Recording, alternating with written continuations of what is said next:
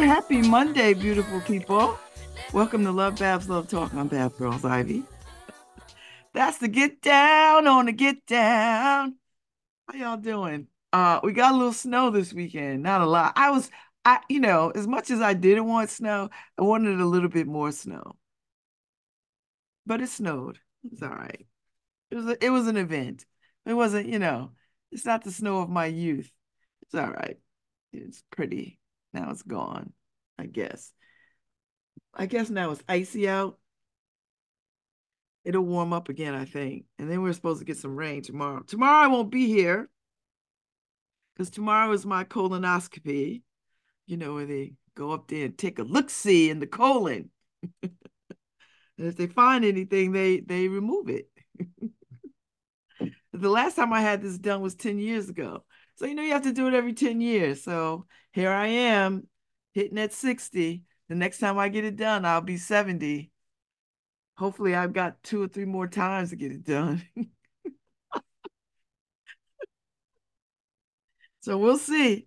So tomorrow, I gotta get myself to Meriden, and my bestie Ife is gonna ride shotgun, and we'll get there tomorrow before the rains start. I'll be there and back before the afternoon rains start. The foolishness that they say is coming, and then at 10:15 today, Ife is coming on to talk about the year Baldwin because James Baldwin is turning 100 years old. And so there's kinds of Baldwin activities going on, I guess, around the world, particularly here in America and in France, because, he held court in Paris. So they've got some activities planned on, activities, events, things to remember him. And then we're going to do our best here in New Haven with the Elm City Lit folks. That's Ife. So culturally lit, Elm City Lit. Um, they're going to do some activities for 100 years of Baldwin, and they've got year-long commitments of things to do. So no excuse, people. You can get your Baldwin on all year. There's some activity highlighting, showcasing James Baldwin. And I believe they're going to read some of the books. So if you've been hankering to read some James Baldwin, here's your opportunity. Uh, so I'm here for it. And of course, this summer we'll have some salons on the porch. But summer's a ways off. But they're kicking off Baldwin this month. And then every month there'll be some activity, a bunch of activities. So tune in for Ife. She'll be on at 10:15 to talk about the year of Baldwin. And I'm excited. And if you've been on social media, you've seen all the great creatives, all the flyers that look so, so good.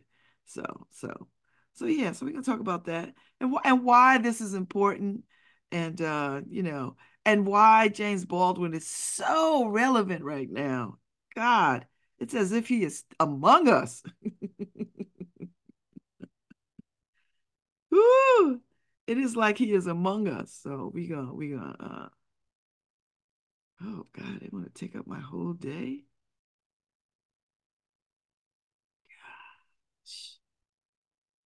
Girl.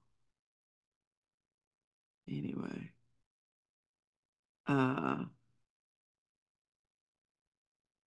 I'm gonna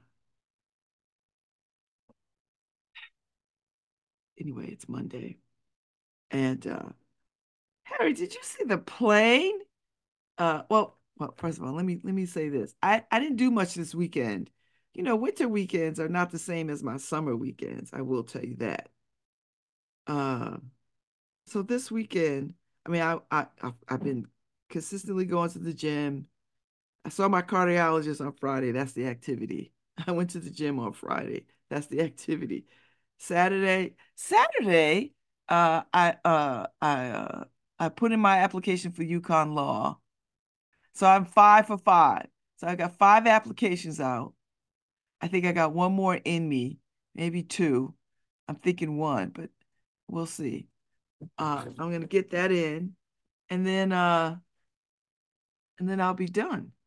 And then I just wait and hear if somebody picks me for their team. That was my weekend. No, I didn't go anywhere. I didn't show up to nothing. I made some coffee. It was a very relaxing weekend. Very, very relaxing weekend. Very relaxing weekend. I was glad of it. And then let's see what else is going on. Uh, and that's it. Like I had my writers group yesterday. Sundays I meet. We meet on Zoom at 11. We go from 11 to 12. And I've been committed to this last couple of years. We've been doing this since 2022, I guess. So I've been committed to poetry because I believe myself to be a poet. I think like a poet. Sometimes I talk like a poet, depends. So anyway, I've been putting in a little poetry for the last couple of years. I have a whole journal committed to poetry. And it's interesting to go back to the very first meetings that we had because I had settled on poetry. I settled on poetry rather early, but I didn't start with poetry. And I'm so glad that I have this commitment to poetry. This keeps me sharp. Um, so yeah, so it's Monday. I go to the gym after I get off here. I gotta go to the gym and work out. Tomorrow I'm not here. I've got a colonoscopy to get done. And then Wednesday, Dr. DJ is coming on. I was on his podcast. His podcast is up and floating around. So if you want to listen to it, I'm on his podcast. It was great. It was a great conversation. It's all about chasing yourself. So I was happy to speak to that. That's what he wanted me to talk about. And so that's what I did. Uh, let's see. Um, let's see. Thursday, I got stuff going on. Nothing in the evening, so that's fine. And then Friday, uh, the New Haven Poet Laureate is coming on. Shamar is coming on. So I'm looking forward to hearing him, talking to him. So January is flying by. It is flying, flying by. I've got Dan Kennedy and company. Dan Kennedy and Ellen Clegg are coming on Thursday because they'll be here next week to talk about their book. And they're some of my favorite people. So it'd be nice to just chop it up with them on my show. Because I had that wonderful conversation with Dan Kennedy. He came and hung out at my house. And I think we were still, this was still kind of pandemic-ish. So he came and chopped it up at my house for a little bit, watched me do my set. I mean, he sat in my house, you know, took a picture on the porch, which he liked, he kept, he used it. It was nice, good time. And then he wrote a piece on it and it went all over the place. And so he's been a help to grow some of this audience. People discovered me through him who probably wouldn't have discovered me. I don't know what they're discovering, child, because my particular brand of ish is just my own particular brand of ish. So I've got a lot of conversations this week as I prepare myself to go to Senegal. I'm going to Senegal, but I got to get through this January, which is fine. MLK Day is next Monday, so we are going to play the speeches of MLK as we do on this show, because I feel so convicted about playing these speeches in their entirety throughout the day, just loop them in so that if people tune in or whatever, because when you watch the news, rarely anybody plays these speeches more than 2 or 3 seconds. They pick and choose the mess that they want to hear out of it, and then they keep it moving you know and we are raising up a generation of kids who will not hear these speeches in their entirety, that are becoming so far away from them, that is a shame. So this is our part. So Harry and I made this commitment when I first started doing this show, that we would play these speeches, and we've been doing it ever since for the last, I don't know, Harry, 5 years or so, 7, however long I've been sitting in this seat. We've been playing these speeches on MLK Day, all of them. And Harry does a great job of just running them all, finding them all. So, so that's one of the things that I'm uniquely proud of, that we have the ability to do that, and that these speeches are accessible. That they are accessible. And we don't play the popular. We don't just run the popular ones. We run all the speeches, as many as we can in the 2 hours that I have. And I'm grateful. So what I'll probably do is just jump on and say good morning and just and do this again and say, listen, we're gonna run these speeches for the next 2 hours for this show. And we hope that you enjoy them. And that periodically you just, tune in if you can, if you want to hear some of the speeches. Just sit and hear them. Like don't put them on and go do dishes. Don't put them on and read. Sit and listen to these speeches. Give yourself a good amount of time to sit and listen to the speeches. And then if you want it in the background, fine. But give yourself some time to sit and hear these speeches in their entirety. So that's the lay of the land today. Some babies were born over the last day. I'm excited. Um, my soror and sister friend and landlord, Robin Godwin, my niece Marissa had her baby. Harper was born on the 4th, I think. And Tom Breen and Lucy Gelman had their baby. So it's an exciting time. It's an exciting time. So I don't know what's happening with this keypad. I can't seem to get anything to work. Oh, it just won't let me be great. I'll have to I'll have to go do sometimes it'll do it, sometimes it won't. I don't know. This thing is just such a drag. Anyway, so I did a lot of TV watching. I discovered uh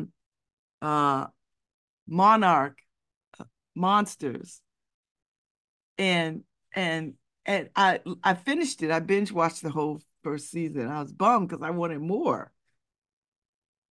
But it's all about the beginnings of Monster Island, what we call Monster Island, and Monarch and what they were trying to do and it's such a good run. Oh my God, it's such a good run. I love everything about it.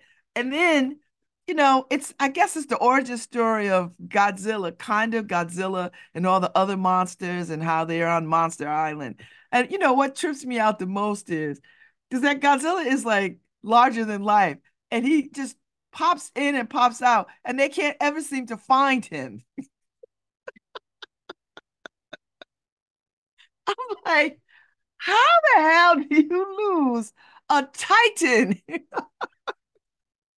I don't get it. All the technology, and they can't stay on top of where Godzilla is. That for me is the most hilarious part of all of that. But it's so well done. It's just well done. And I love it. I love it. I love it. I love it. Uh, so let's see. So anyway, so I watched Monarch. Let me get the right title because because it's on Apple TV. I am so enamored of Apple TV. Out of all the streaming ish that I have, and God knows we got a lot at the house. Uh, Apple TV is chalking up to be my favorite because they just got the most eclectic lineup of stuff. And so this is what I watched. Monarch Legacy of Monsters. So It's a it's an American monster television series. It's got a lot of Asian folks in it. And it's got a black girl in it. Based on Godzilla. Uh as the sixth installment in the second television series in the MonsterVerse franchise. I had no idea. So it was created by Chris Black and developed by Black and Matt Fraction for Apple TV Plus. Following the events of Godzilla 2014, the 10 episode series the 10 episode series follows members of the Monarch organization as they encounter Godzilla and other monsters called Titans. So that's how I knew the monsters to be called Titans. So, so I was like, oh, shoot. But anyway, 9 episodes, one season. I hope it comes back. It is really, really good. It's really, really, really, really good. I'm enjoying it. I'm enjoying it very much. It is a hit for me. So I watched that. I watched Hijacked with Idris Elba. And it's a now this is another one that I enjoyed very much. It was a wild ride. So the premise is this. So Idris Elba is a he's a he's a guy that can talk people down from stuff. He's a negotiator. I don't know if he's a hostage negotiator or a hostile, whatever person, not he's not a hostile person. He gets into hostile situations and talk people down from whatever they think they're gonna do. So it's like a little mini series. It's like I don't know, like 5, 7 episodes, you know. And so I watched it yesterday. It was so good. So it's a 7-part thriller miniseries, and I watched it. And hopefully there should be a season 2, but I don't think he should be like on a plane again because then it starts to feel like Bruce Willis's you know what is it Bruce Willis franchise, uh Die Hard. Uh so the premise of the story is Idris Elba is Sam, a talented business negotiator, must use his skills to broker a peaceful end to a hijacking of a 7-hour flight from Dubai to London. Now, here's the crazy part. Now, I mean, a lot of this stuff is just, as somebody like me who watches a lot of TV, I could discern stuff that's not believable. And I don't need stuff to be believable or plausible. I just know when I notice it. So there's like 5 hijackers to a plane of like 200 people. And wait, the hijackers don't even have real guns. Like one cat has a real gun. Everybody else, all the other hijackers, they're just tough talking. Whole plane of people, 5 hijackers, 4 men, 1 woman. Now, there's lots of men on this plane, lots of people on this plane. I'm at a loss as to why all these people didn't just kick their ass and they would have been done. Like they would have been flying this plane for hours and hours and hours, running from these 5 little people with fake guns. Like, what? And then there's a guy on the flight who knows that somebody has a fake gun, you know, who knows that these guns are fake because he makes them. So anyway, I was just like, all right, whatever, whatever, whatever. But it was good. It was a good ride. There was some things in there that was well played, well executed. I was like, all right now, all right now, you know. And then they had a couple of scenes where I thought, you know how you have a ringleader and he's always a tough talking one, always trash talking, always putting people down. Well, they iced that one, and I was just like, see, that's what you have to do with a bully, right there. Like, we got something to do. We're not listening to you. You're not listening to us. You disrespectful. You talking trash. And then next thing you know, they just take them out. I was like, oh, I need a leader. Guess not. Anyway, Hijacked is a good ride. If you want to watch a good ride, suspense, drama, intrigue, like lots of things that are ins and outs. I saw some British characters in there I haven't seen in a while. So it's nice to see some of them back on the saddle. I mean, some of the things were just far-fetched, and I was like, a lot of collateral damage that I just didn't see the point of, but okay. Okay. Uh, Let me get back to you.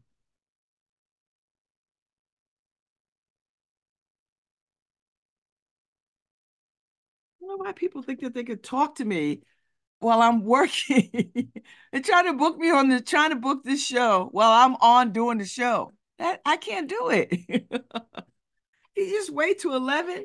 I'll get back to you at 11. I'm like, come on. This is live, people. Ah, people calling me, sending me messages. I'm like, I can't talk to you right now. I can't talk to you. So anyway, that's the way of the world. That's the way of the world. So anyway, so that's what I watched. I watched that. What else did I watch? I mean, I got some good TV watching in this weekend, which was really nice. I enjoyed that very much. And I'm glad I got to watch some TV, Apple TV. So that's my new that's my new thing. Watching some Apple TV. And they got some good stuff. And you know what I like about it? They got a lot of sci-fi stuff because I like that quirky sci-fi stuff. I love a good sci-fi. So they've got another show that I might start watching because and then I got to get myself ready to start packing for where am I going? I'm going to Senegal. So I got to get packing for that. So that's the idea is to get ready for that. So I gotta go get my yellow fever shot. There's so many things I have to do. So many things I have to do. I gotta just do stuff. But anyway, it's a lot going on. So so yeah, so I'm gonna send some of this to Harry. Harry, I'm gonna send you Ife stuff because she's got the Year of Baldwin stuff. And you know. Or Ife, you can send it to Harry too. I think she emailed it. I could send it to him. It's not a big deal. But the launch party for Baldwin is coming um, Saturday the 20th from 6 to 9. So at the Bricks. And the Bricks is my Sora Karima's commitment to creating spaces, interesting spaces for expression of all matters and sorts. So I think that'll be way, way cool. So it's a lot going on, you know. Uh, yeah, so Ife is our guest at 10:15. And then, after we get through the Year of Baldwin, we got to get ready for the Save for Zora Neale Hurston, which I'm so here for, you know. I'm so, so, so, so here for. So we'll see what happens. And then hopefully, I'm hoping by the time I get back from Senegal, I will have some sense of where I'm going for law school. Because I was at Professor Foreman's house and I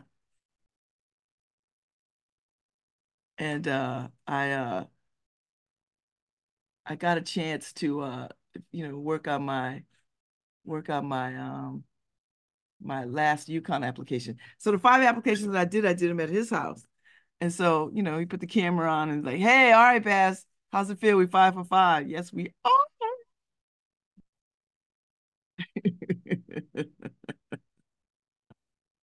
you know, uh, I'm very excited about that. And I think I might have a reveal party. You know how you have reveal parties and say, it's a boy, it's a girl, it's twins, it's whatever. So I think I might do that. I might. We'll see. I think something's gonna happen, like something around those lines.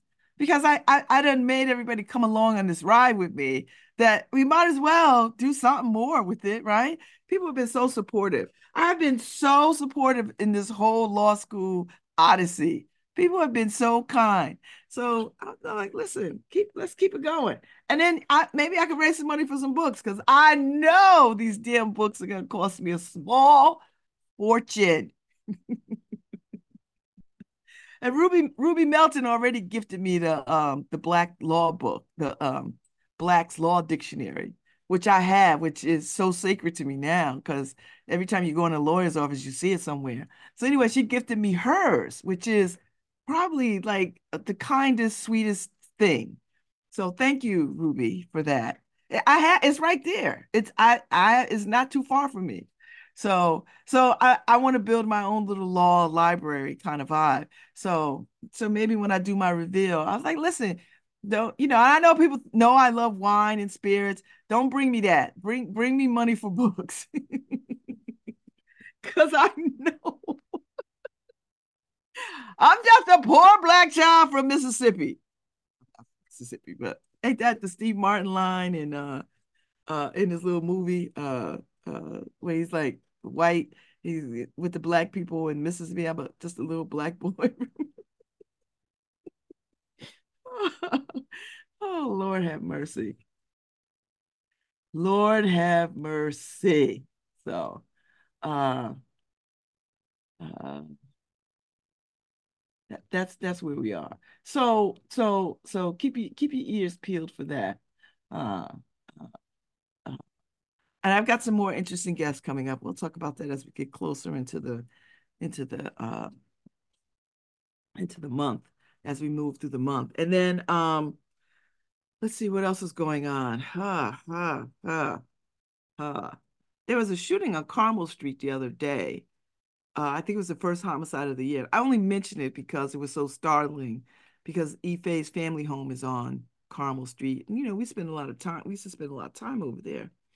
And so, it was not some random thing. It was between two parties, whatever. And so it was. When they say that, I don't know if that makes people feel safer or better that it wasn't just some random killing. I don't know. Um, I don't I don't even understand how what why that is comforting to people. I mean, I think I get why it's comforting to people that, listen, I don't got to worry about some random person out here just shooting at people willy-nilly, that they had a real target in mind, I guess. I don't know. No, what do I know? It's 2024. It's 2024, and it's just like, gosh, too much, too much. Too much. It's just a lot going on. That's all right. That's what the world is. The world is life and the world is full of opposing conditions, sorrows and celebration all at once. And I say this all the time. We have the capacity to hold space for all of it. So on the one hand, we have death and destruction. On the other hand, we have celebrations and good news and births. And we can't have one without the other. I mean, we'd like to have one without the other, but one without the other is a little hollow, I think. Um, and and until we learn these lessons about we are all human and that we all have to occupy this earth, until we learn those lessons and get along, we're going to have these opposing forces at odds with each other all the time until we figure out how we could live together. And I don't. It's just baffling to me. But you know, if everybody works toward peace, give peace a try. Just give peace a try. Just give peace a try. I tell you, the more I know, the more I don't want to know. But you can't not know, right? You just can't know. And when I think about these white folks who want to shut down history, I understand it. The more you find out about the ways white folks have been in the world, I would, if I was them, I would try to suppress that too, because it just they come across as looking like horrible people. And I get it. I get that you would want to suppress it. I get it. But if you want to get free, you got to get free. So anyway, that's enough of that. I will say it is riotous to see the fallout from Cat Williams' conversation with Shannon Sharp on Club Shay Shay. Now, I don't know if white folks know Shannon Sharp or know Club Shay Shay. If you don't, get your ass to Club Shay Shay. Go to YouTube, look up Club Shay Shay. Shay Shay, Shay. Shannon Sharp's podcast. So he had Cat Williams on for like 2 hours or 3 hours or whatever it is. And Cat Williams went in. No lies were detected. And he wasn't being mean. He was just making talking about things that he has observed and experienced in this thing called Hollywood, Hollyweird, and comedy and the comedy circuit. And some of the cats who for whatever reasons, will do anything to reach this, whatever somebody says success is. And it was just amazing. Amazing to sort of hear. And so the fallout of the cats that he named in this thing, like Steve Harvey and Cedric the Entertainer, and all these people. And but the clapback has not been clapped back about exactly what he was talking about. The clapback has been about insults to him about whatever, but not speaking to what he put out there. I find that interesting. So my take on that is, if it's true for you, I would just shut up and let this run its course instead of saying something as a way to deflect from what was said, and you never really answer or have an explanation for what was said. So I find that whole dynamic interesting. It's real deflection. It's real honest to God deflection hash slash gaslighting.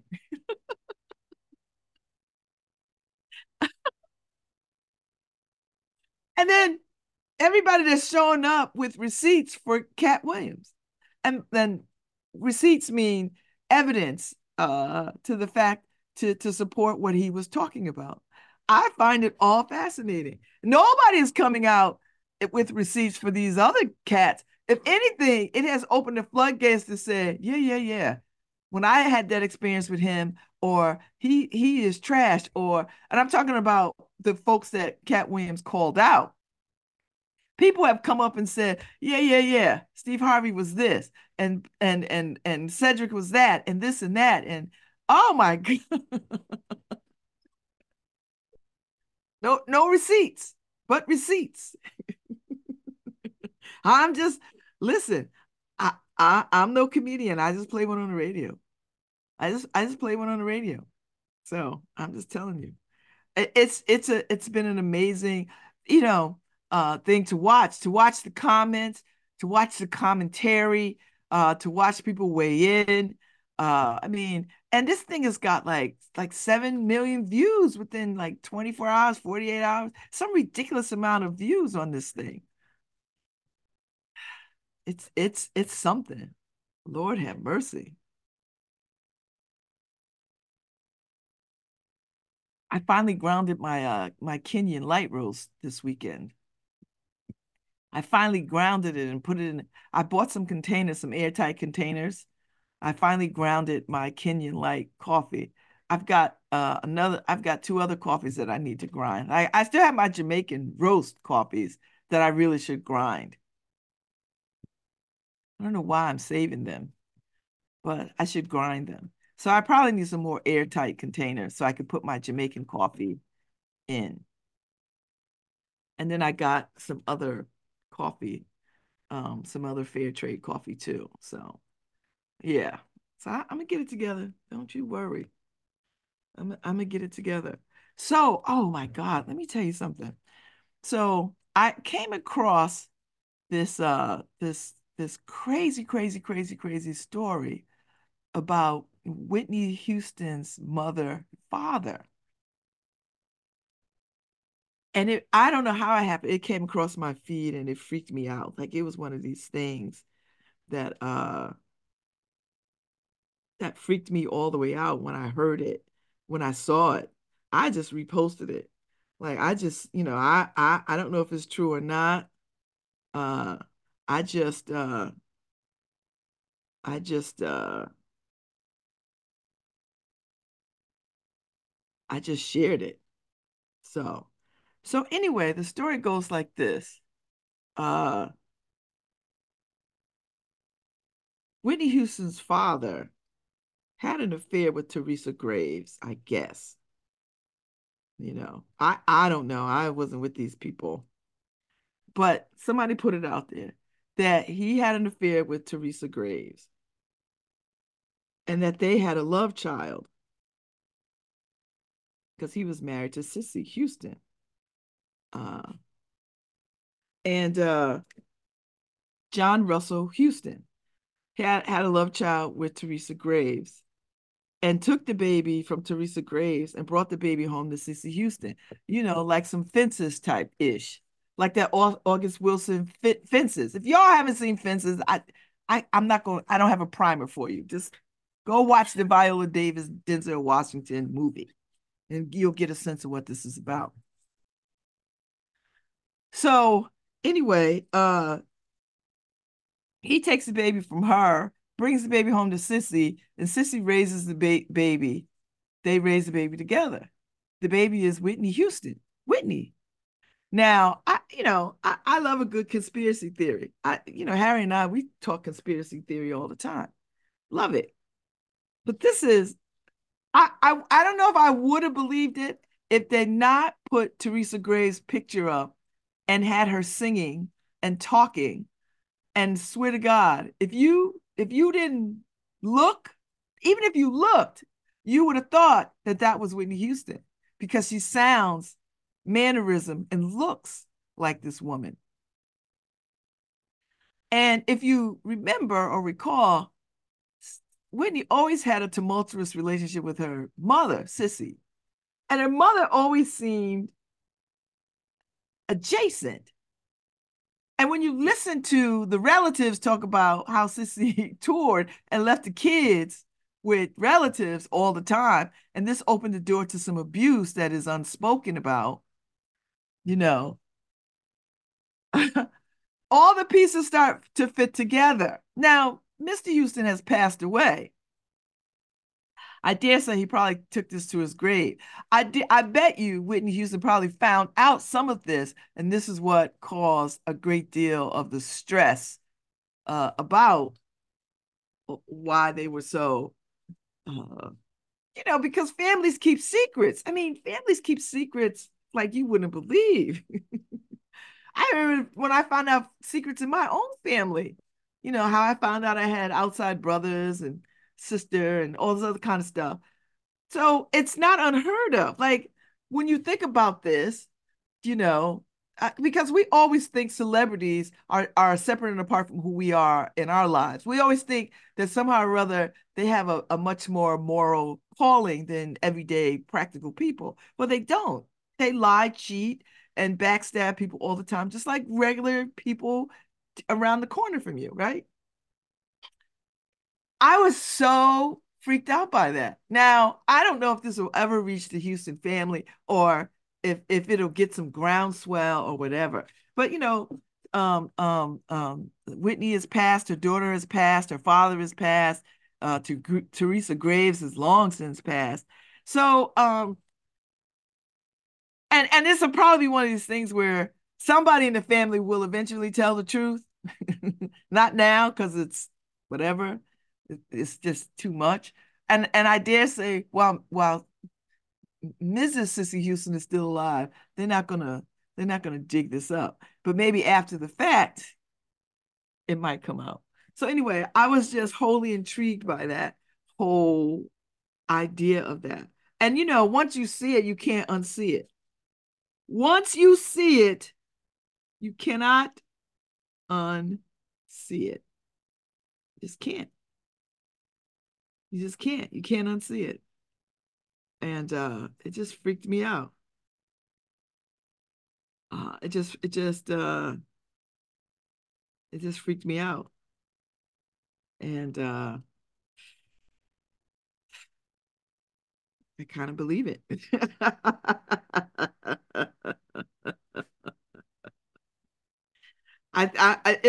And it doesn't matter if I believe it or not. I don't got no dog in that fight. I'm not related to these people, but I will have it on pause for myself. Like I will be like, huh, you know, I will have it on pause for myself. I will. So we'll see what happens. I will. So so anyway, I just thought that was a fascinating piece of gossipy uh uh, uh entertainment, gossipy history kind of stuff. And I just don't think it's not out of the realm of possibilities for real, for real, for real. I don't. I think it's probably true. But it doesn't matter if I think it's true or not. It's just one of those things that legends are made of. Do you know what I mean? Like it's one of those stories that will we ever get to the truth of it? And some stories will just have to, be mystery until like all the parties die. And then some documents will show up or somebody in the family be like, yeah, this is what it was. Do you know what I mean? Like that's it'll be that. It'll be that kind of foolishness, you know. It'll be that kind of foolishness. So anyway.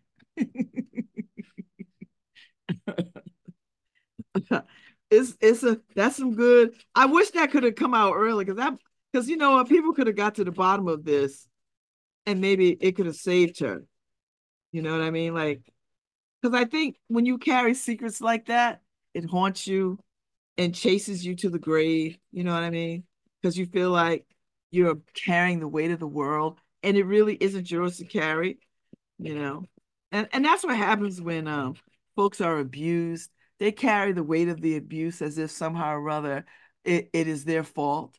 And I'm saying this because January is human trafficking awareness month. And I believe the Links have asked me again this year to talk about it and to help raise awareness as I have done over the last couple of years. And I'm still a fan of Love 146. They do all this work about trying to eradicate human trafficking here and abroad. So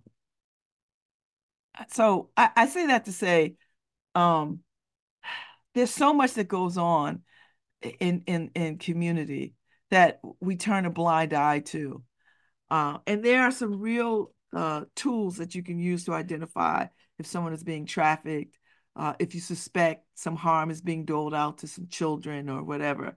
That if you see something that you could say something I want people to be empowered to. And I get it. We live in a time where people, are reluctant to get involved because, it can be dangerous. It's a undue spotlight on them, that kind of stuff. But January is uh, Human Trafficking Awareness and Exploitation of Children's Awareness Month. And there will be all kinds of conversations and stuff going around to sort of say, let us all be a community in eradicating what is happening to children and people around the globe. And it is a big problem here in the United States. It's a problem here in our own community. So, so there are young people and grown-ups running around the world with the weight of this on their shoulders as if it is their fault, as if somehow or other that they could have made a difference in their own saving. And when you're a child, you can't. Adults have absolute power over you. And oftentimes adults have absolute power over other adults. So, and I know it's difficult, because uh when this kind of abuse happens to you, you just don't say anything because you think that you're going to be blamed for it, that you're going to upset somebody because this thing has happened. And that's what we're trying to get people to change their hearts and minds about, that uh nothing you could have done, nothing that you have done causes any of that. It is the responsibility of adults to care for children. And oftentimes we fail. I know it was a failure in my family. It was a real failure in my family. And I believe as I've aged and grown up and have some awareness that they just didn't know what to do. They didn't know what to do. And the shame of that was so great that it crippled them from helping to stopping it. I will believe that. That is comforting to me to believe that rather than they didn't care enough about me or love me or anything. I don't believe that. I believe that early on because I didn't have any other I didn't have another narrative in place of that narrative because you just think, gosh, if they let this happen, that means they don't care about me. But I've learned since it's not that. They just didn't have the tools. They didn't have the wherewithal to sort of stop it. And it was overwhelming to them. And it was shocking. And it was paralyzing. And that's how I see it. And that's how I'm able to have a modicum of peace around what has happened to me as a child. You know, and it took a lot of work to sort of get there. Like I didn't just wake up like, oh, well, this is what I think. No, it was years of doing this work and to understand and to listen and to read and to purge and to have conversation and then just in the end ultimately decide how much of this do I want to affect my life? Do I want this to be the driver or do I just need to sit in the back seat? Because I want to be the driver. And I just made the decision at some point that I just wanted to drive my own life. I didn't want what had happened to me to be the driver.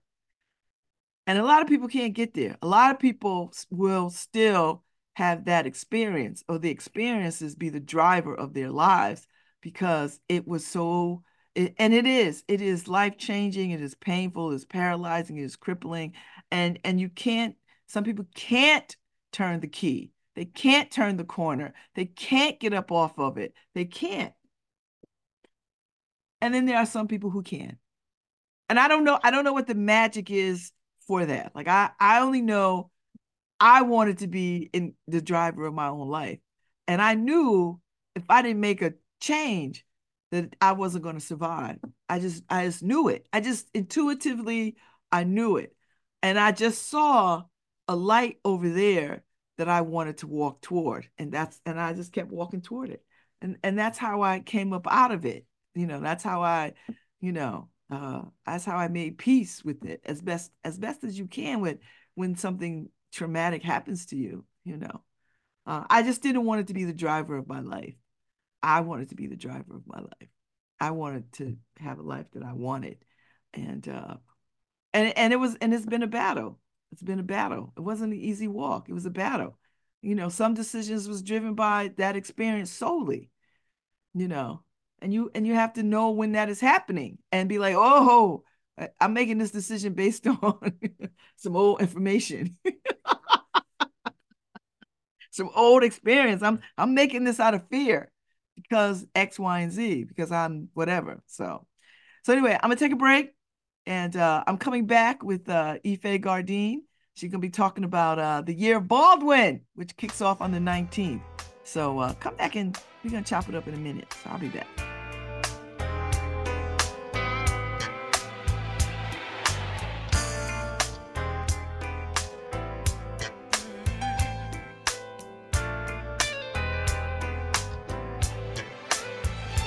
Can't believe that this is happening. Something's taking over me. I can't seem to shake the thought of you.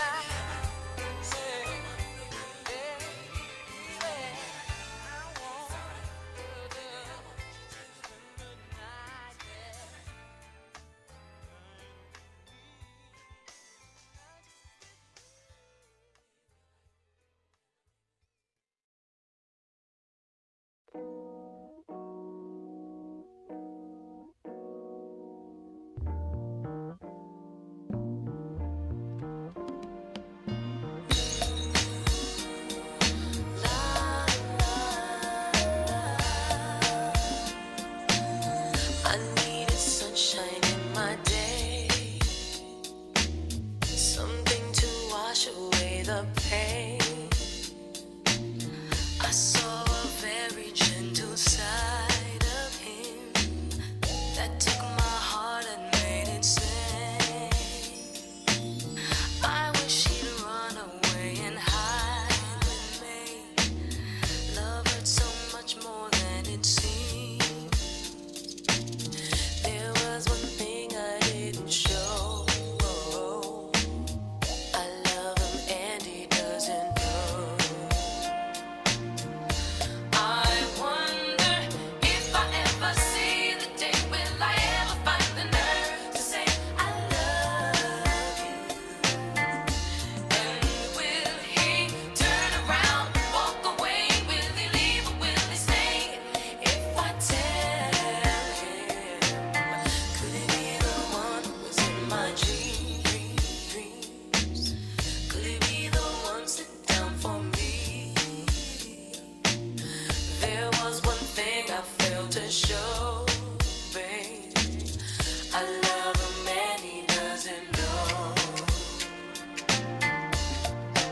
Have you ever loved somebody, secretly loved somebody who didn't know? Have you fell in love with somebody, deeply loved somebody who didn't know? I love him and he doesn't know. I love him and he doesn't know. There was one thing I didn't show, baby. I love him and he doesn't know.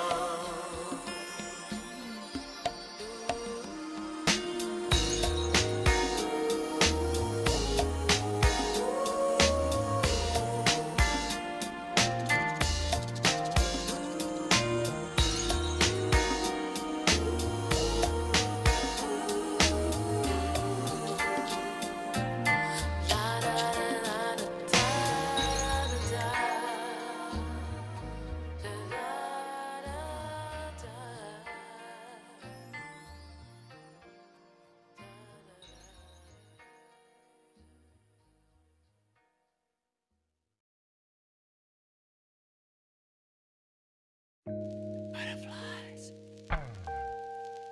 inside.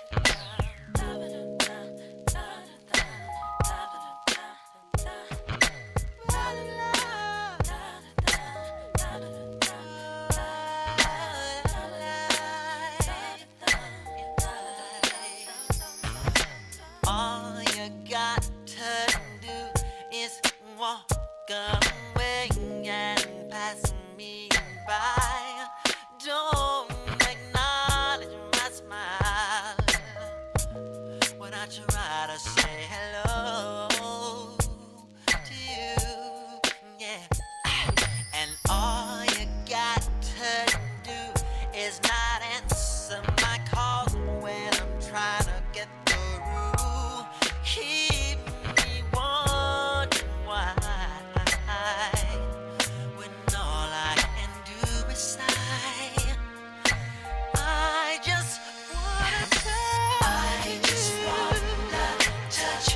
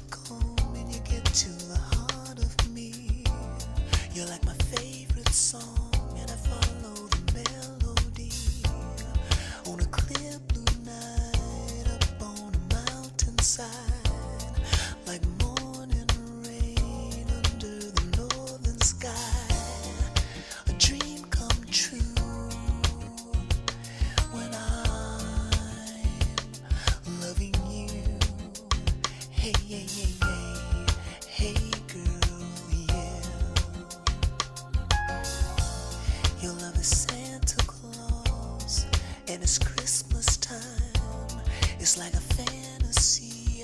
I'm on a carpet ride over the rainbow up to the water's edge. It's like a fairy tale living inside my head, and I feel so fine when I'm loving you. Hey girl, baby, forever faithful girl, like childhood friends, so soft and warm. I hope it never ends. And I'm thankful, girl, for all the joy you bring. Like we be making love up on an angel's wings. It's like paradise when I'm loving you. Ooh, hey girl, yeah.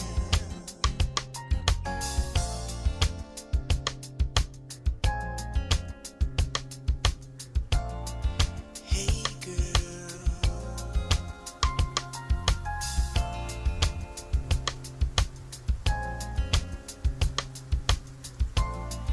baby, it's like paradise when I'm loving you, baby, baby, yeah. When I'm loving you, hey, hey girl. When I'm loving you, I'm loving you, babe. I'm just loving you, babe. When I'm loving you, girl. I'm loving, just loving. When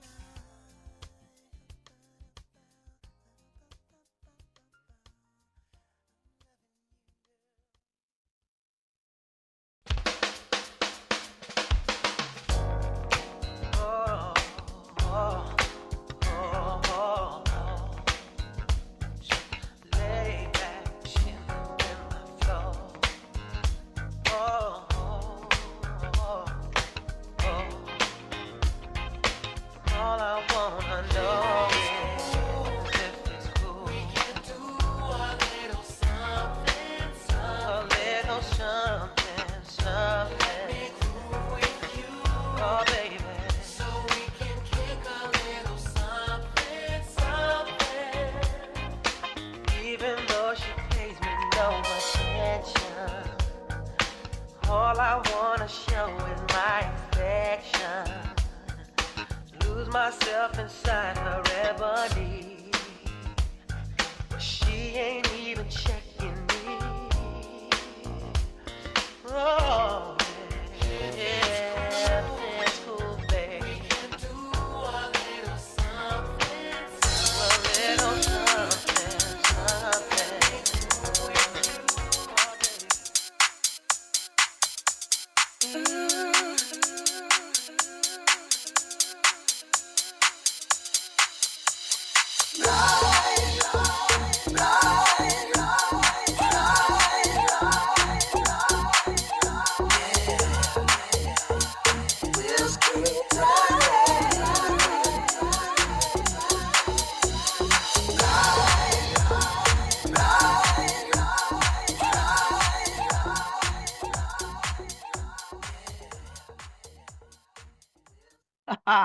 Hey, welcome back to the second hour of Love Babz Love Talk. I am Babs Rose Ivy. I got my bestie. Hey, Ife Michelle Gardine. Hello, hello. Good morning. Good morning. How are you? I'm good. Yeah, Thank you for having me today. of course. Because you're ready to kick off the year Baldwin. Yeah. So for those who have been under a rock and ain't on social media, Ife Gardine, Ife Michelle Gardine and her crew at Elm City Lit and Culturally Lit, right? They Culturally are lit. they are celebrating the year of Baldwin, James Baldwin, who will be turning 100 years old this year. And so they have created a whole year of activities to remind us and reacquaint ourselves with James Baldwin and the prolific work that he has put out there that is so relevant today. It's freaky. What is it about Baldwin, Ife, that has captured your imagination and makes you want to celebrate a whole year of his 100th birthday? Well, because our mission, of course, I started this whole thing was to enlighten everyone of all races, especially ours, about the significance and contributions of writers of the African diaspora. And James Baldwin's essays, books, stories, plays around race issues, um, Negro issues, like were real, without being like a sad story. Like I love Mm-hmm. Wayne Hansberry, who he's dancing with in my earrings, right? But A Raisin in the Sun is like a misery story. James Baldwin was like woke before there was a woke, Yeah, that's a right? good way to. I like that. That's a good way to say that. Like when you look at like, and then like I was watching I Am Not Your Negro and some of his other interviews yesterday, um, from YouTube, and there were interviewers that just asked some crazy questions to him. Like he's a black man. Like why wouldn't he want to be somewhere else where he was treated better? And James Baldwin had a range of work. Like I mean, from Go Tell It on the Mountain to Giovanni's Room. Come on.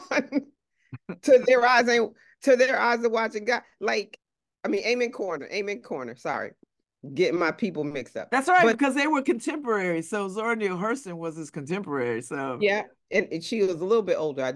yeah, a little bit older, but Yeah, but still, their eyes are watching. I mean, Amen Corner to Giovanni's Room to I Am Not Your Negro. Like he was so conscientious and so aware, and was thought of as like a rebel, I guess, in some ways, but appreciated even more. And folks need to know that like this mess that we're going through now ain't new. It ain't new. People been predicting stuff. so talk about when do you start to kick off this celebration and honoring of James Baldwin? So the first thing is January 20th at the Bricks, 12 Victor Street in Hamden, where we'll have uh the our poet laureate, New Haven poet laureate Shermont Influence of Life Little, and New London poet laureate Josh Brown doing Baldwin poetry tribute. And we'll have some music and some food. It is a pay what you can because we need some donations for our year. So I do raise money for Lit Fest. It ain't like I'm independently wealthy, as you know. But it costs money to like rent spaces, and every time we have an event, what people don't realize is we have to get event insurance, we have to get all kinds of things, and I pay everybody. I pay the entertainment. And we're going to talk about like there's going to be a monthly book club starting at Possible Futures. That is not like a book club, but a book group. So if Mm-hmm. you've read, there are books on a list for every month. So if you've read or not read any of the books, we're just going to be having discussions about them. Then on the 29th at the Mitchell Library, we're going to be showing the film I Am Not Your Negro and have a talk, like a discussion, kind of talk about it. That will be led by Eric Clemens, CEO of Concat Concorp. And we have, and I'm planning an event at the Bind Key to be determined, date to be determined. Mm-hmm. Mm-hmm. Mm-hmm. But that will be a dramatic reading of several of his of excerpts of James Baldwin's readings. So we're inviting actors to come to go to the Beinecke, look at James Baldwin's papers, and select an excerpt um, to do that. So that's a date to be determined. So coming So you, up.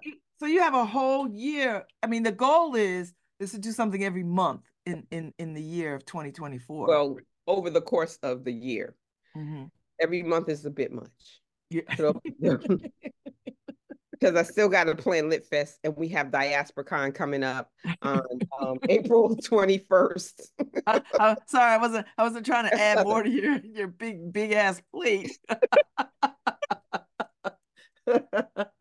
I'm getting ahead of myself. I'm so excited. I mean, that was the plan. That was the plan. But then I like is my staff, they work other jobs, and like I do this all the time, but it's a lot. Mm-hmm, mm-hmm, mm-hmm. Okay, so what do you want people to know about James Baldwin, who may not be readily familiar with his body of work? I want people to get an understanding of the depth of his work, of how, and get motivated. Like it's Sankofa. It's like look back on the things that he's written. There's something for everyone. Like like for real. Yeah, yeah, He because has, he wrote about family, he wrote about religious things, he wrote about homosexuality, being black, and I mean, he was dealing with LGBTQ and BIPOC and oppression and government mess, like in the oppression of everyone. He was a humanitarian. He was so many things, and folks need to know that he was just more than a black gay writer. And he made choices about why he left the country, as mhm. a lot of Renaissance writers did, like artists did, like Josephine Baker. I mean, and even more currently, Tina Turner. Like they chose to live somewhere else where they were more accepted. Not that you can escape oppression and racism anywhere in the world, but except Yeah, except maybe on the continent. But I want people to take away that, like at least read something of Baldwin's, or look at the film, or look at some of his interviews and see how insightful it is. And all the activists and the folks who are out here, artivists, to get some motivation, because um oh God, now I can't remember it. I should have wrote it down. One of his quotes is about how art is more than more than visual. Art makes you think. Art makes you gives you a catalyst for taking action. Art brings awareness. And his literary art did that in every way. I mean, the Amen Corner is about the dynamics of like a church and a play. Like it's just so profound to me, the depth of his writing and how far he went with it. yeah, and how yes, I'm always struck too. Do you think a James Baldwin can exist today? No. Ooh, that's Because, pretty. That's pretty profound. well, Babs, I believe, and there may be somebody out there coming up and coming.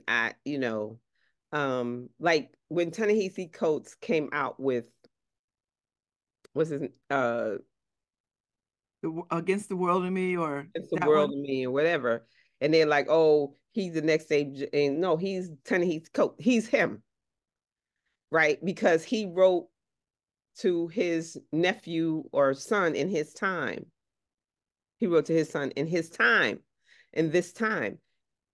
And James Baldwin was writing for that time and inspiring people for the future, right?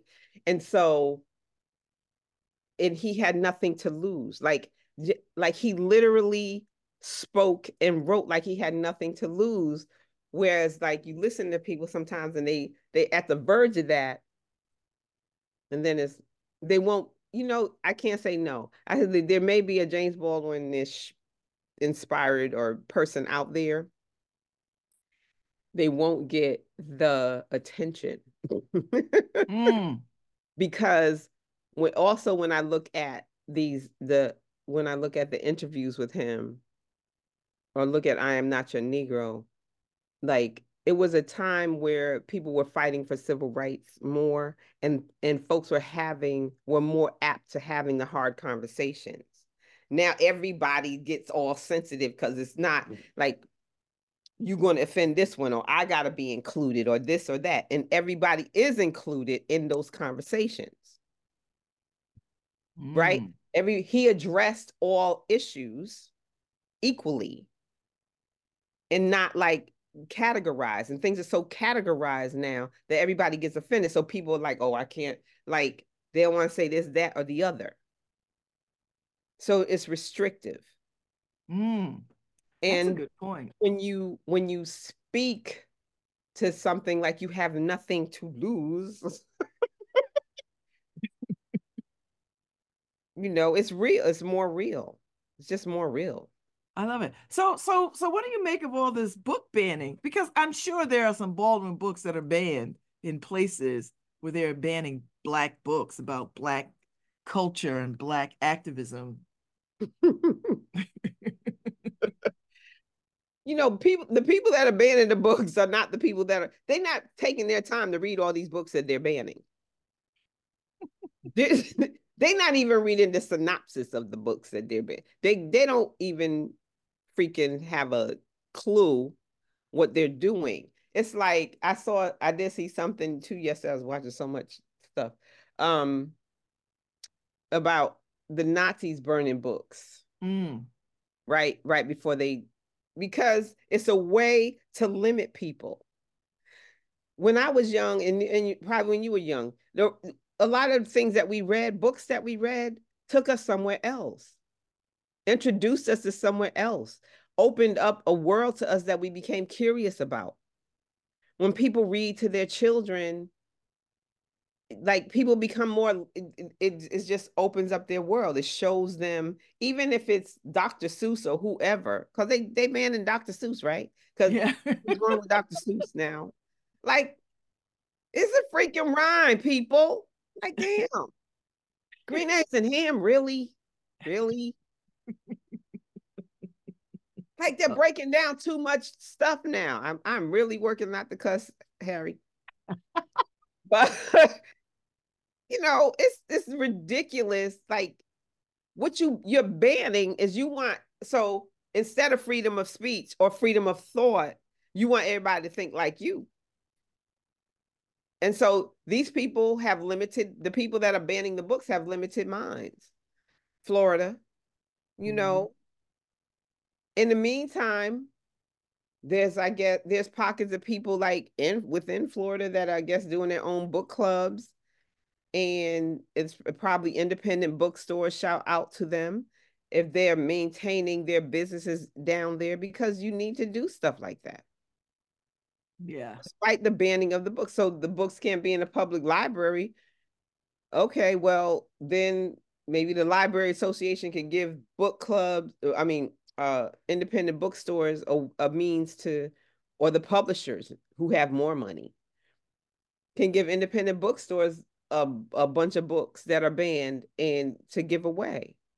There's ways around it. So, it's just ignorant people to me. It's just like I just can't believe the level of the ignorance of people that run this country. So France took Baldwin in, welcomed Baldwin, loved Baldwin. And they in Paris are planning activities too to celebrate James Baldwin turning 100. So what have you heard or seen or know about what's going on in Paris?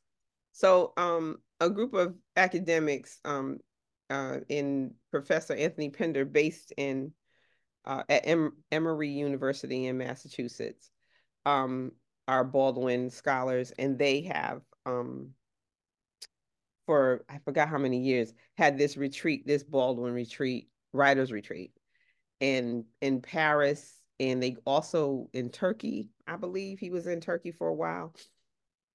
And so they bring writers together, a group of writers together, to like visit Baldwin, the places where he was and he lived, and they create a curriculum around him, and also inspire for you to inspire to write your story. And it's a wonderful thing, and I hope to go this year. Oh, to travel the world free, free. And it would be nice, but somebody going it's going to be a finance somehow. Thank you, Lord. I'm putting it out there in the universe. Yes, and Ife needs an assistant, so pay for us to go to Paris so he can You're going to celebrate. be in law school. I don't care. Books can travel. Ah, so, all right. So, talk a little bit about some of the things. I mean, you talked a little bit about some of the things that you're planning, but what are some of the things that you're most excited about?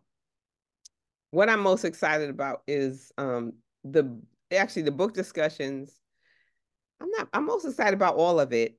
The book discussions is I want folks to come to gain an awareness. You don't necessarily have had to go through, like, I got the books up here. Like, I am not your Negro. So we're gonna show the film so you can see the film and you don't have to read the book. But what else I got? I got Go Tell It on the Mountain. Like every month, you don't have to have read a book, but if you can come to a book discussion and we can inspire you to at Mm. least pick up one of Baldwin's books or look at his body of work and apply it. Like, I would love for it to be an inspiration, um the film discussion as well as the book event, um and the talk we're planning at the Bonneke,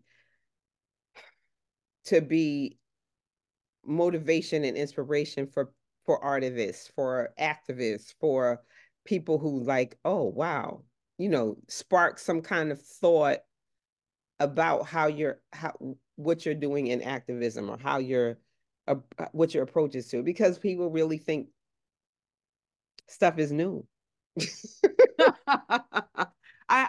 One of my favorite things by Baldwin is his critical analysis of Native Son, which is, one of Oh, the one of the stories I just absolutely hate. Like, I just absolutely hate it.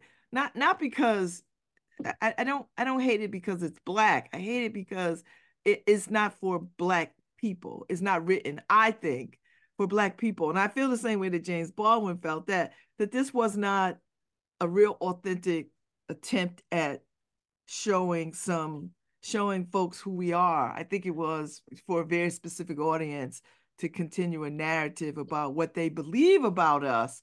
And this is an easy acceptance for them to say, oh yeah, that's how they are. well, it's like that book, that movie that's out now. Is it out now? American Fiction, that I want to see, with Jeffrey Yeah. Wright, right? Um, and there could be a debate going on now about, like, there is a genre that is urban fiction, because the books are going to come out anyway. And Richard Wright was writing from his space of where he is. Like, I really, you black people are some of are more accepting of how we are in our struggle, and other people are not, Babs. And there are folks who think, they still think the Native Son was a painful book to read, and even more painful movie to And a watch, play. Like, and a play. It was oh, painful. As beautiful as Victor, whatever his name was, that played that role, he's yeah. beautiful. Yeah. Like you find the most beautiful man to play the most miserable thing. Oh, and there may be, and we gonna get somebody writing about, oh, native son, blah blah. Okay, because again, everybody ain't woke.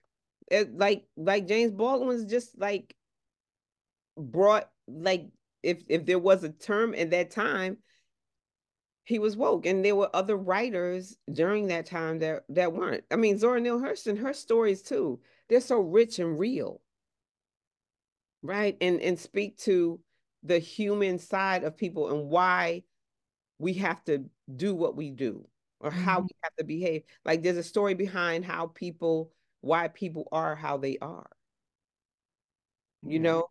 I mean, and they don't, and nobody flips around the side of Native Son that says, bottom line was, I hope I'm not offending, I don't care if I'm offending anybody. It was a drunk white girl, like, who was trying to seduce him. And Yeah. he didn't know what to do with that.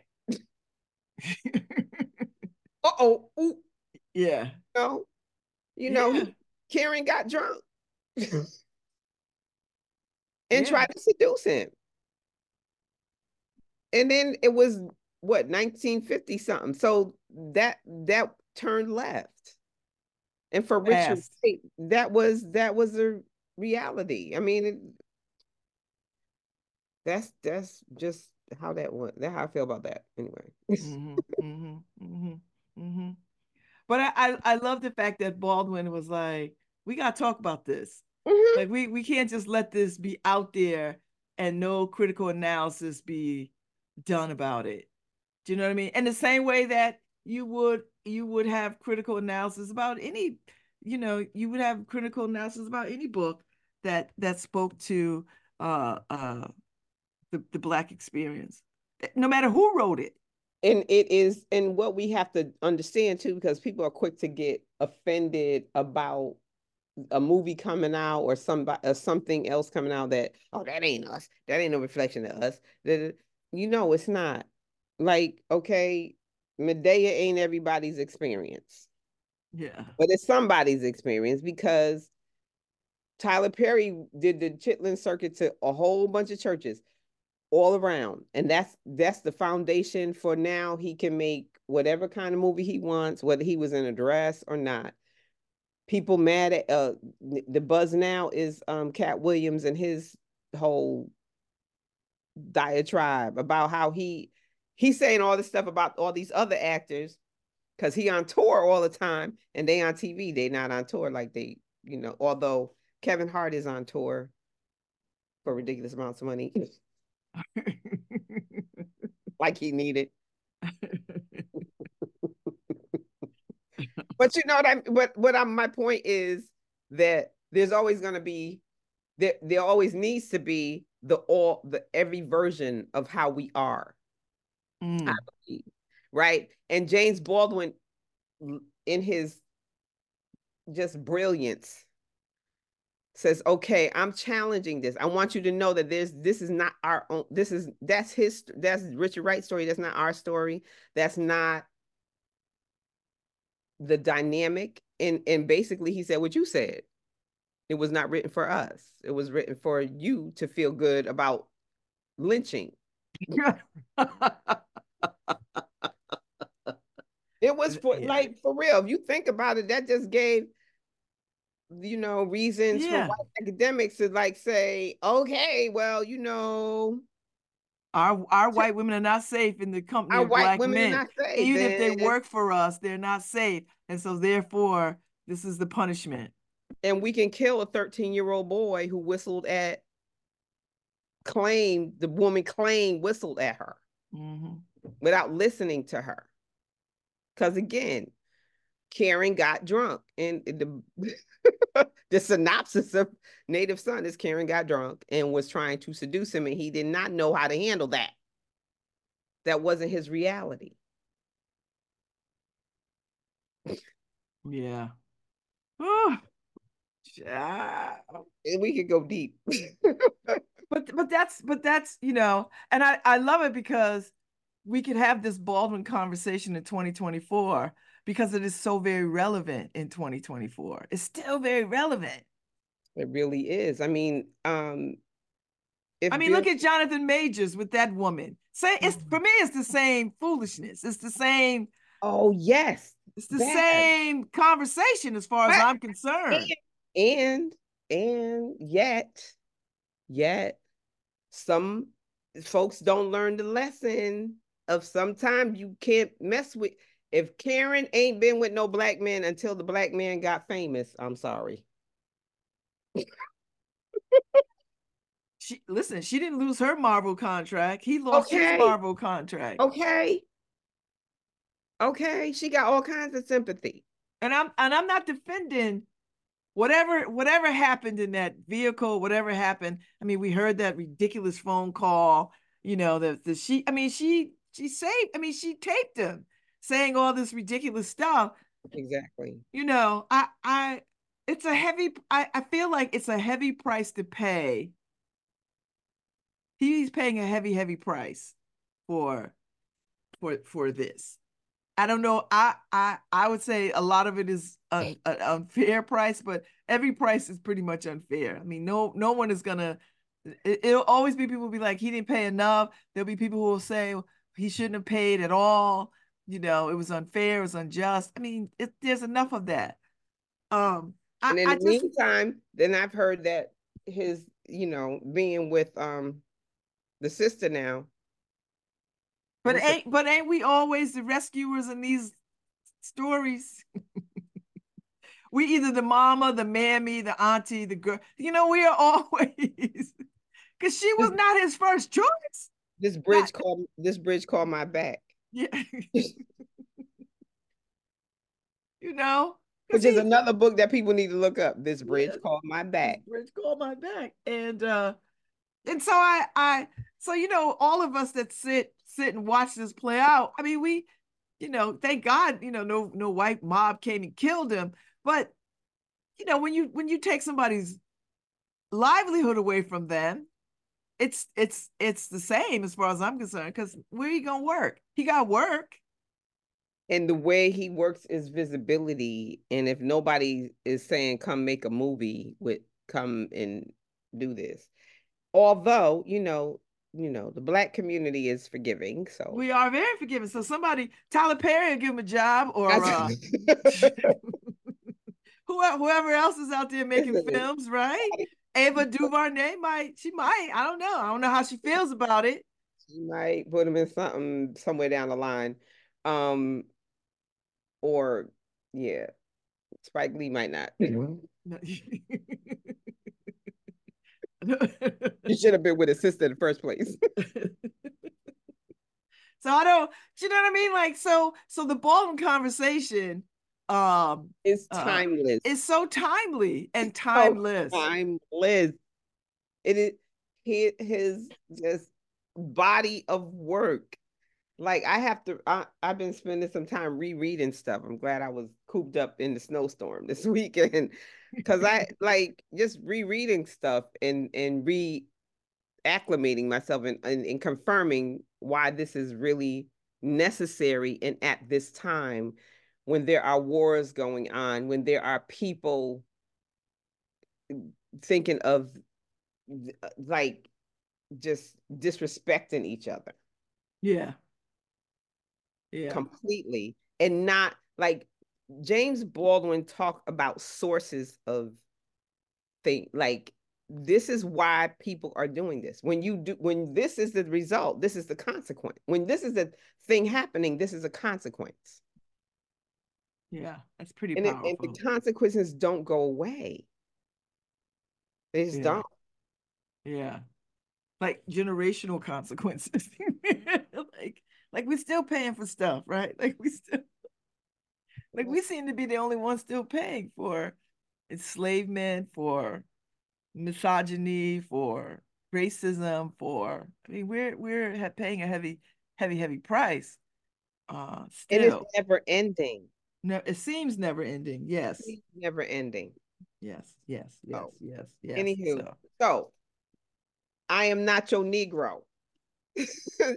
January 29th. On January 20th, at the Bricks, 12 Victor Street in Hamden. Come Mhm. to the James Baldwin party.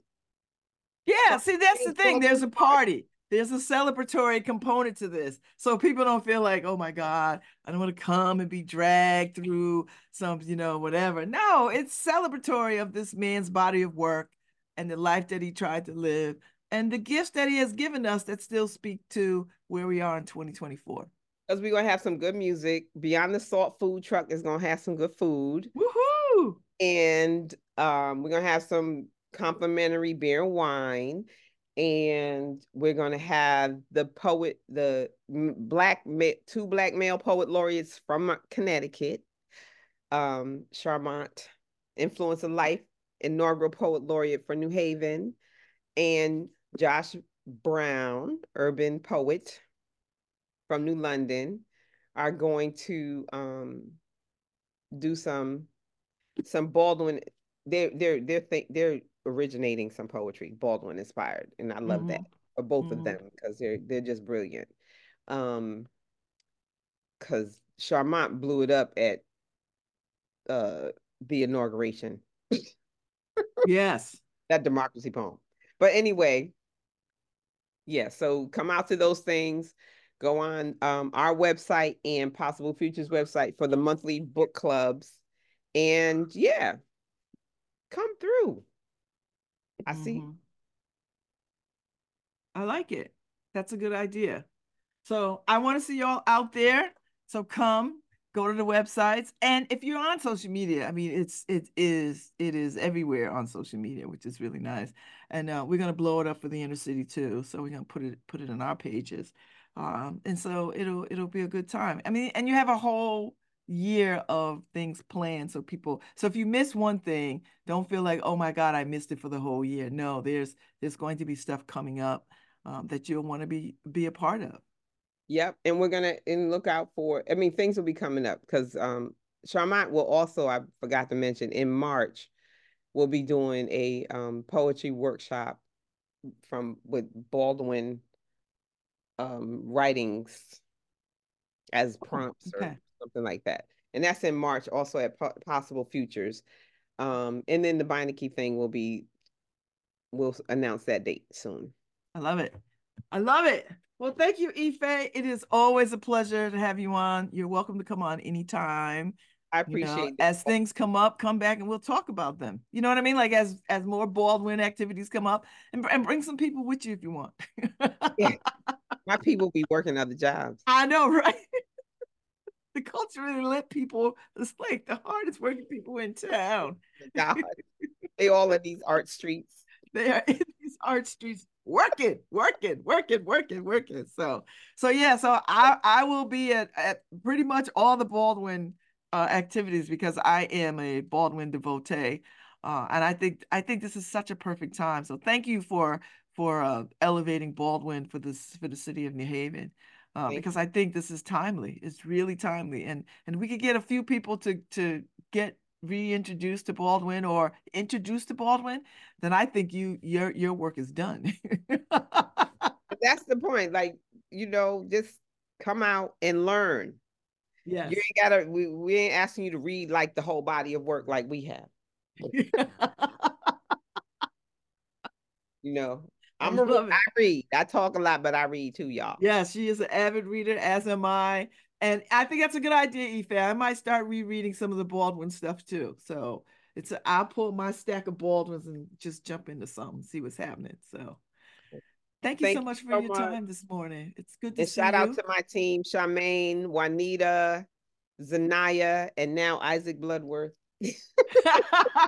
Listen, we got to keep And all the community. Naomi. Yes, keep the community Naomi, tight. Naomi.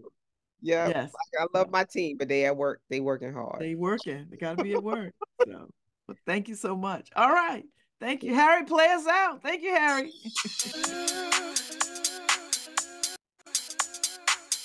There we go.